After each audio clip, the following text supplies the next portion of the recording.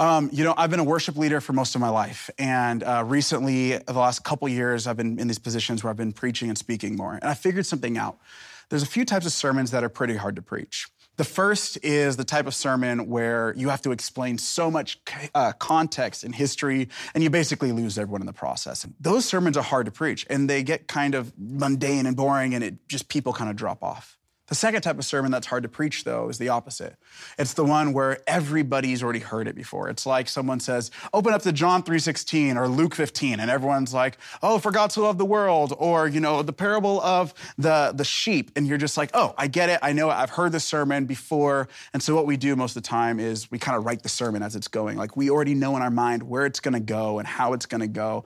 And so we don't really have to listen or pay attention or hear. I think sermons on forgiveness fall into that category. Most of us, if you've been in church for a year or even less, you've probably heard a sermon on forgiveness. You probably know by the end of the sermon, if you read the end of the book, he dies. Sorry, spoiler alert. You kind of know where the sermon's going to go. You know what happens. And so easily we can tune out what's being said and we just go, oh, that might be for someone else. Oh, that might be for them or for them.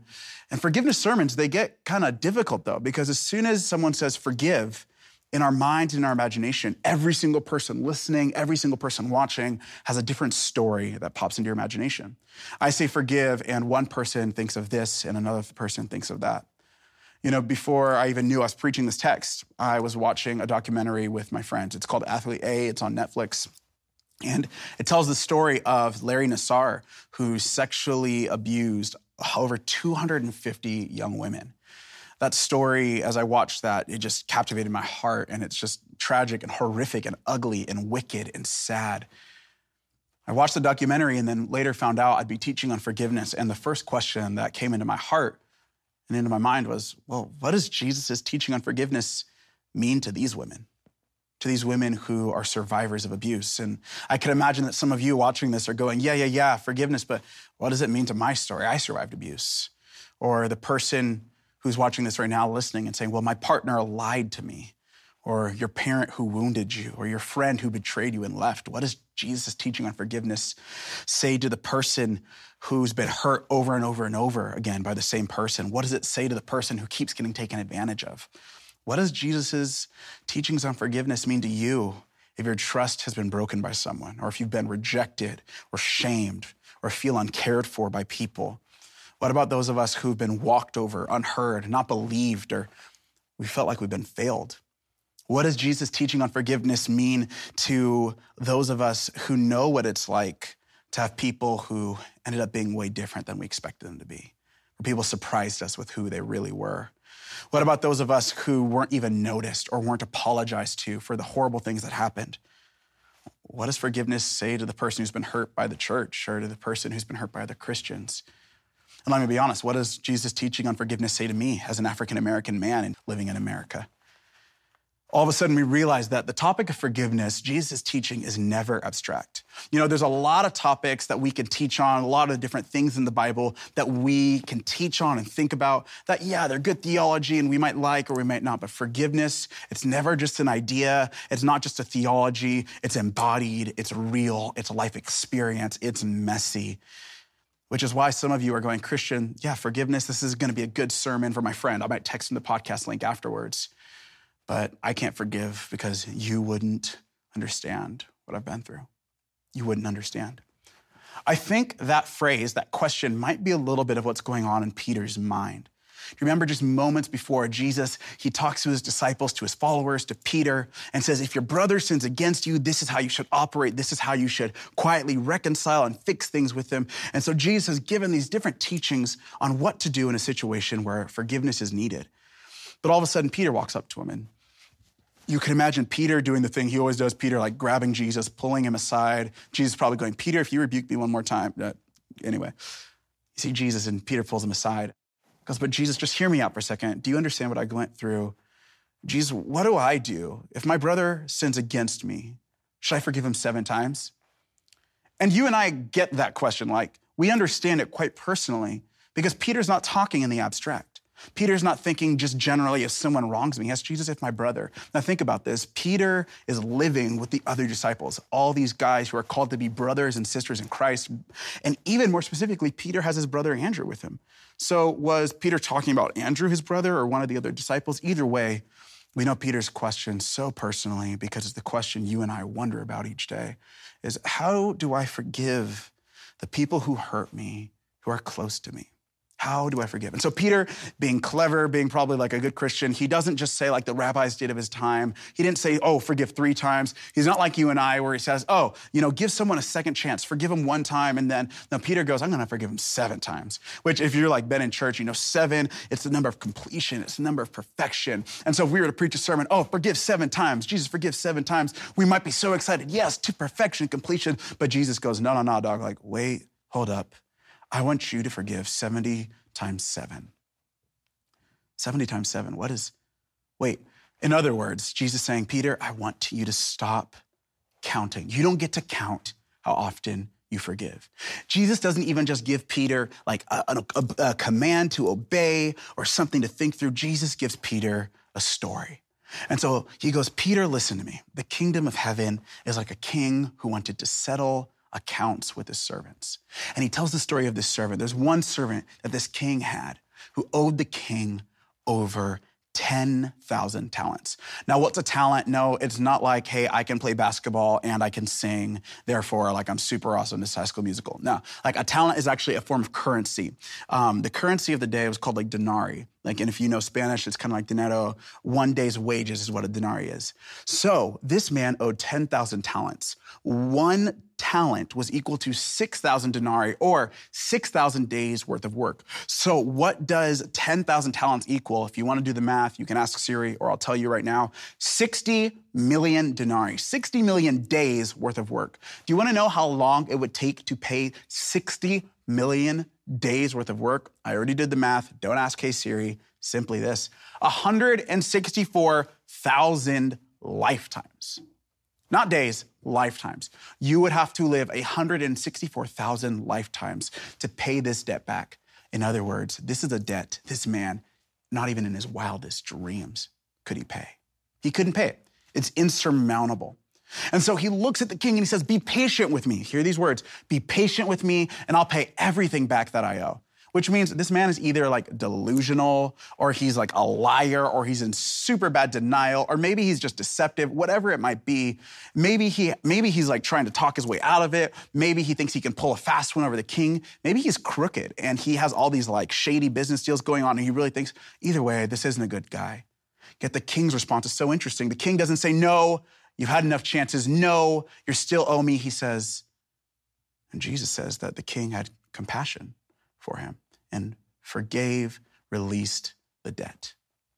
Now, if that were me, I would have lost my mind. Like, I remember a couple of years ago, a friend got me a free pass to go to Disneyland, and I was like so excited. This past week, I paid off my car loan, and it was just such a good feeling to no longer be in debt. I've worked with college students for most of my career, and I remember a college student a few weeks ago saying, Christian, there's nothing quite like owing money that you just can't pay. There's nothing like having a debt you can't pay. And I'm thinking about that, and the truth is, there's also nothing like being forgiven of a debt that you cannot pay back. What my response probably and hopefully would be just like sheer excitement and joy. I can't believe this got paid back. I can't believe I'm released of the debts, but not this man. No, this servant, he instead goes and finds a fellow servant, someone just like him. And Jesus tells us that he began to choke him. He grabbed his neck. You can probably hear the guy saying, I can't breathe, holding the neck so tightly. He said, pay me what you owe. And the man looked at him. The man looked at the other servant. The servant said, okay, just give me time. Be patient with me, and I'll pay you back everything you owe. How much did he owe? This second servant only owed 100 days' wages, 100 denarii. It's nothing compared to the debt that the first servant owed. Yet the Bible says that this servant is wicked, and he was unwilling. He had no desire to release him. The king finds out. The king's frustrated and goes to this man and he says, why in the world do you not show the same compassion for this other servant that I showed you? And he calls him a wicked servant, which says to me that sometimes being wicked isn't just about breaking a rule or doing a bad thing or hitting the litany of quote unquote sins that we have. In this parable, being wicked is not extending the same compassion that you were given. And so this scenario, this moment with this king, the king instead looks at this man who he now calls wicked, and he says, you know what, fine, I release you to the jailers. Wow, what a story. The point being simply this: Jesus expects Peter to be characterized by forgiveness. We hear that and we probably think, yeah, that's good. Like, be a forgiving person. And we think about that, but then we kind of let ourselves off the hook, right? We're like, but you don't understand my situation. Yeah, someone else should forgive, but not me. You wouldn't understand. And I think we think that way and we feel that way because we misunderstand what forgiveness is all about. Forgiveness is not ignoring. It's not forgetting. It's not diminishing. It's not suppressing. It's not condoning. It's not excusing. Forgiveness is not justifying. It's not even understanding the offender or trusting the offender or reconciling with the offender. Forgiveness really is simply this: it is to release. The Greek word is aphemi. It means to dismiss, to let go, to cancel, to give up, or to release. So what if the person doesn't want forgiveness? What if they don't even acknowledge what's going on? Well, listen, actually, it's incredible because forgiveness is a one-way street. Reconciliation is a two-way street. You need two to reconcile, but forgiveness, it's a one-way street. You only need one person to release. Tim Keller often talks about how every time someone does something wrong or offends, it creates a tally or a debt that needs to be paid. So when someone owes a debt, we have one of two options. The first is to make them pay. For example, someone cuts you off in traffic, and what do you instantly do without even thinking about it? Maybe you yell a swear word, let's be honest. Or maybe you go and you try to cut them off yourself. Or maybe you give them the bird. Or maybe you do the thing where you drive up close to them and you look at them and you hope they feel bad and that the traffic in that lane really piles up so they don't get to where they're going on time. No, just me. What we're trying to do in those moments, it's not just anger. We feel wronged and robbed, and what we're doing is we're trying to make them pay. For me personally, it's when someone says something that seems like it's insulting my intelligence, where I feel like I'm being condescended to. All of a sudden, what I try to do is make them pay. What about you? When someone robs you of time or of money or of reputation or opportunity, we say things like, they took the best years of my life, or do you know what this cost me? You feel like they owe you. And so what do? You're harsh towards them, or you gossip about them, or you withdraw from them, or you act superior to them. You think in your heart and you go, oh, I'll never be like you. All of those actions, what are we really doing deep down? We're making them pay. But Christian, you wouldn't understand. No, friends, family, I do. Offenses, they take from us and we can't get it back, and someone must pay. So the first option is we make them pay, but the second is that we would pay it ourselves. We release them of the debt and pay it ourselves. We bear the burden. Someone has to pay, and that's what makes forgiveness so costly. But you don't understand what they took from me. Why should I be the one who pays? And that's all of a sudden why we get there may not be something more offensive than asking you and I to forgive. It's so offensive to ask someone to forgive an offender. Do you remember playing jailbreak as a kid, and you'd be like it, and you'd be tagging everybody, they'd all be in jail, and then someone yells jailbreak, and it makes you just feel so frustrated because why? Well, I did all that work and now they're getting off scot-free, like they don't have to pay. There's no justice. And I think one of the reasons why we don't want to forgive is because we think deep down that there won't be any justice. They'll get away with it. Like one of my favorite shows, it's The Last Airbender. And in this TV show, in this cartoon, there's this character named Katara. And Katara's mother was killed when she was just a little girl. By the end of the series, spoiler alert, by the end of the series, she has the opportunity where she confronts the man who murdered her mother. And her friend, right before this confrontation, looks at her and says, Katara, you need to forgive. And Katara screams back, forgiveness is like doing nothing. And ain't that true, how it really feels? Forgiveness feels like we're doing nothing. We live in a world where everyone makes sure that they get paid back. Every debt has to be paid. Isn't that cancel culture in and of itself? To constantly make sure that when you hurt me or wound me or wrong me, you pay. And we become the judge, the jury, and the executioner. We sort the wheat and the weeds, going weeds, wheat. And we decide who pays and who doesn't. Truthfully, people like a lot of Christian ethics. We like mercy. We like saying love everyone. We like justice, but most of us really don't like forgiveness. And I think if Jesus were in flesh walking around in Portland, besides in you and me, his church, Jesus were walking around in this moment, we probably think Jesus calling us to forgive right now in 2020 is too spiritual. We go, Jesus, You don't really understand. All of a sudden, Jesus becomes offensive and threatening. But Jesus is not trying to threaten. He's saying that he may understand better than we do. He's exposing what happens if we don't forgive. He's making a truth claim about the way the world really works. Not forgiving, it's the weapon of the wounded. Not forgiving, it gives a false sense of power and protection, safety and security. I think security, protection, that's what we're going after when we don't forgive. We put up these walls hoping that if we do these things, if we don't forgive, we'll stay safe. But not forgiving, it eats the soul and it warps the heart and it impacts the body. The Stanford Forgiveness Project did multiple studies that concluded that forgiveness elevates mood and increases optimism, while not forgiving is positively correlated with depression, anxiety, and hostility. When you don't forgive, you release all the chemicals of the stress response. Each time you react, adrenaline, cortisol, and norepinephrine enter the body. When it's a chronic grudge, you could think about it 20 times a day. And those chemicals limit creativity, they limit problem solving. Cortisol and norepinephrine cause your brain to enter what some call the no thinking zone. And over time, they lead you to feel helpless and like a victim. But when you forgive, you wipe all of that clean. Not only that, not forgiving creates generational problems. Do you remember in verse 22 when Jesus responds with the 70 times 7 idea? Well, it's not something new to Jesus. His mind is saturated in the scriptures. Peter asked Jesus what to do with the situation with a brother who's sinning against. So Jesus goes back to Genesis with this story of Cain and Abel, two brothers, one who sinned against his other brother, Cain, who kills and murders his brother. Generations down the line, Cain has a descendant named Lamech. Lamech takes multiple wives for himself. He's not a good guy. And listen to what he says. Hear my voice, wives of Lamech. Pay attention to my words. For I killed a man for wounding me, a young man for striking me. If Cain is to be avenged by God 7 times over, then Lamech it will be 70 times 7 or 77 times. You see Cain in his generation, the second generation of humanity, he commits murder. There's this anger, this unforgiveness, this despondence in his heart. But generations later, we see how now this form of murder and this retribution becomes something that's celebrated just generations down the line. And don't we know what it's like? Don't we all understand what it's like to see generations of unforgiveness and generations of hate and superiority bottled up inside the body and what it does to people?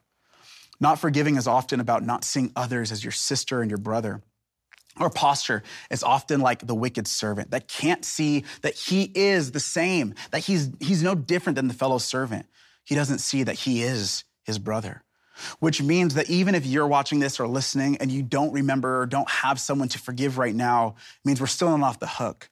Because so often you and I live like that wicked servant. We live looking at other people thinking, oh, I could never do that. I would never do that thing. I would never be like them.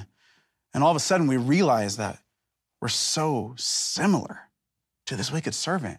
And even if we think in our hearts that, oh, I would never do that thing, I would never commit murder, Jesus teaches that if you even keep anger in your heart, you've already murdered. He says, oh, maybe you feel good about not committing adultery, but if you even have lust in your heart, if you even do the double take, when you see someone who you think is fine walking down the street and you look twice, all of a sudden, you've already committed adultery. And all of a sudden, the playing field's leveled. And we realize that we're all living kind of like the king, trying to settle accounts with every single person. And what happens? Jesus teaches that not forgiving, it leaves you in prison. And when we don't forgive, we become bitter, and it leaves us cold and calloused and imprisoned. And you think right now, Christian, you wouldn't understand how bad I've been hurt. Like I hear, yeah, I should forgive, but you wouldn't understand. But the truth is, family, I do. Because I see it in my own generation of African Americans specifically. I see right now one of the staple traits of what the African American community has been from our Genesis and from our Exodus in so many ways, has been to be people characterized by forgiveness. And I see my brothers and sisters right now having to fight that same fight and go, I'm so tired and I don't know if I want to forgive. I don't know if it's worth it, if it's really going to work. I understand it personally. Because I remember my senior year of high school, me and my dad, anyway, this long story short, we got into this fight one night, and I'll never forget being outside in the middle of the night in a Denny's parking lot. And I don't remember what we said, but I remember how it felt. And I remember that night being the last night where I said, you know what, I'm never going to get hurt again like this. And I kind of put up walls. I went to college a year later, and multiple years later, I realized that I'd never really released this thing. And every time my dad would call, I wouldn't answer right away unless it was convenient for me. Why? Because deep down, I was making him pay. Years went by and I'd be traveling with my band, leading worship. I was actually on the Oregon coast at the end of a tour. We were leading worship, getting ready, and I just felt so hurt by my band and so hurt by my team at one point. So I just wrote them off. I yelled at them. I'm pretty sure I just swore at them. And I just was like, I've been hurt. I'm tired. So I went into my room. I went to go take a shower before the church service because that's what you're supposed to do, get right with Jesus or something like that. So I go, and I remember turning on the shower water and the bathroom's steamy. And I'm like, Jesus, what in the world is going on? God, what do I do? How do I keep staying in relationships with people who are close to me and not get hurt? And I remember so clearly feeling like God said back to me, Christian, you can't. You can't be close to people without the potential of being hurt. Maybe you're like me and you're a peacemaker and you've repressed anger, but this whole time you've been really keeping score and counting debts. And you're realizing that if forgiveness is about releasing, then the opposite of forgiveness means that I'm still holding on. I'm still holding on. I'm imprisoned. You're not forgiving to stay safe, but really you're locked up.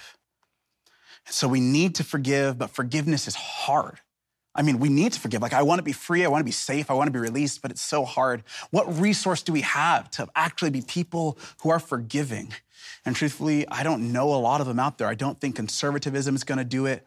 I don't think progressivism does it. I don't think the idea of forgive and forget makes us forgiving people. I don't think second chances will do it. Cancel culture won't do it. Willpower isn't enough. Being the bigger woman or the bigger man won't do it. Even just trying to obey with all of our might another teaching of Jesus, does it really make me a person who forgives me? What will enable us to become people who are forgiving?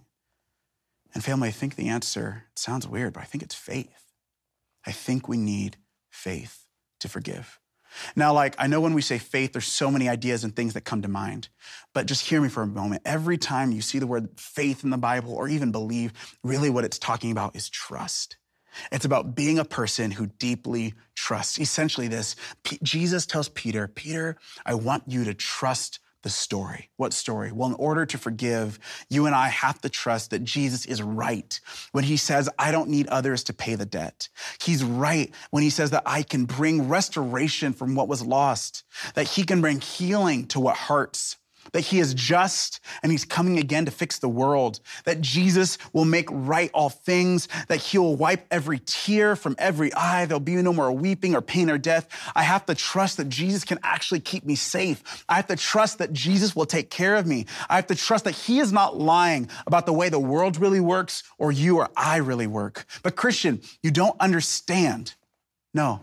I do, because I remember that night in that bathroom when I was praying and saying, God, you don't understand what it feels like to be hurt by people close to you. How do I do this? And I felt so clear that night. God also said to me, Christian, I do understand. And the truth is, in order to forgive, we have to trust that Jesus understands. Jesus understands what it means to be owed a debt. I mean, you and I, every time we sin, every time we fail, every time we mess up, we actually don't just owe a debt to that person. We owe a debt to God himself, because every person, you or I, is made in the image of God. We owe God a debt. But on the cross, Jesus dies for betrayers. He dies for deniers. He dies for hypocrites. He dies for you and for me. Now, Jesus may have told a story about a servant and a king, but he's the true suffering servant who died to pay the debts that he didn't owe. Jesus is the true servant king who's compassionate, and he releases debts at his own expense. He's correcting our misconceptions about who this God is and what he's really like. He's saying that our God, he's compassionate, and he has an endless capacity to forgive. He's tenacious in his forgiveness. And maybe the reason that you and I don't really forgive people is because we don't really trust how forgiven we are. I mean, I personally, I used to think that, when I got saved, when I came into the kingdom, when Jesus got me and rescued me, that from that moment on, Jesus forgave me from everything I'd done before. So this is the moment that I came to Jesus. This is the moment Jesus came to me. This is the moment I was saved, and I was forgiven for everything that happened before that. But what I actually didn't realize till later on in my life, that also I'm completely been forgiven for everything that came after that moment. That his forgiveness is not just for my past, it's also for my present. Even on top of that, it's for my future, which means that Jesus has already died and forgiven you and me of sins that we haven't committed yet, which is really telling me this: we're just catching up to Jesus' forgiveness. My life and your life is a story of catching up to the forgiveness of Jesus, of catching up to the mercy of Jesus, of catching up to the compassion and grace and kindness of Jesus. Oh my gosh, does that liberate the heart? On the cross, Jesus, he cried out, "It is finished." The word in Greek is teleo. Do you know what it also translates to? Not just finished, not just completed, but paid. On the cross, Jesus crying out, the debt has been paid.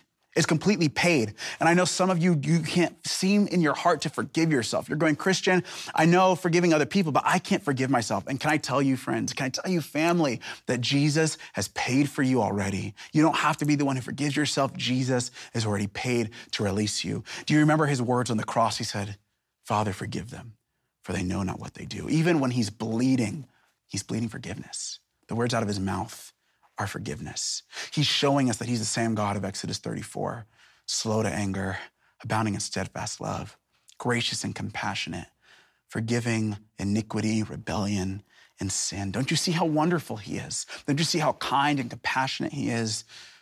Don't you trust the story? In Matthew 18, Jesus has invited his followers to be like children. You realize that children, they forgive. And Jesus said, when your brother sins against you, be discreet and handle it quietly.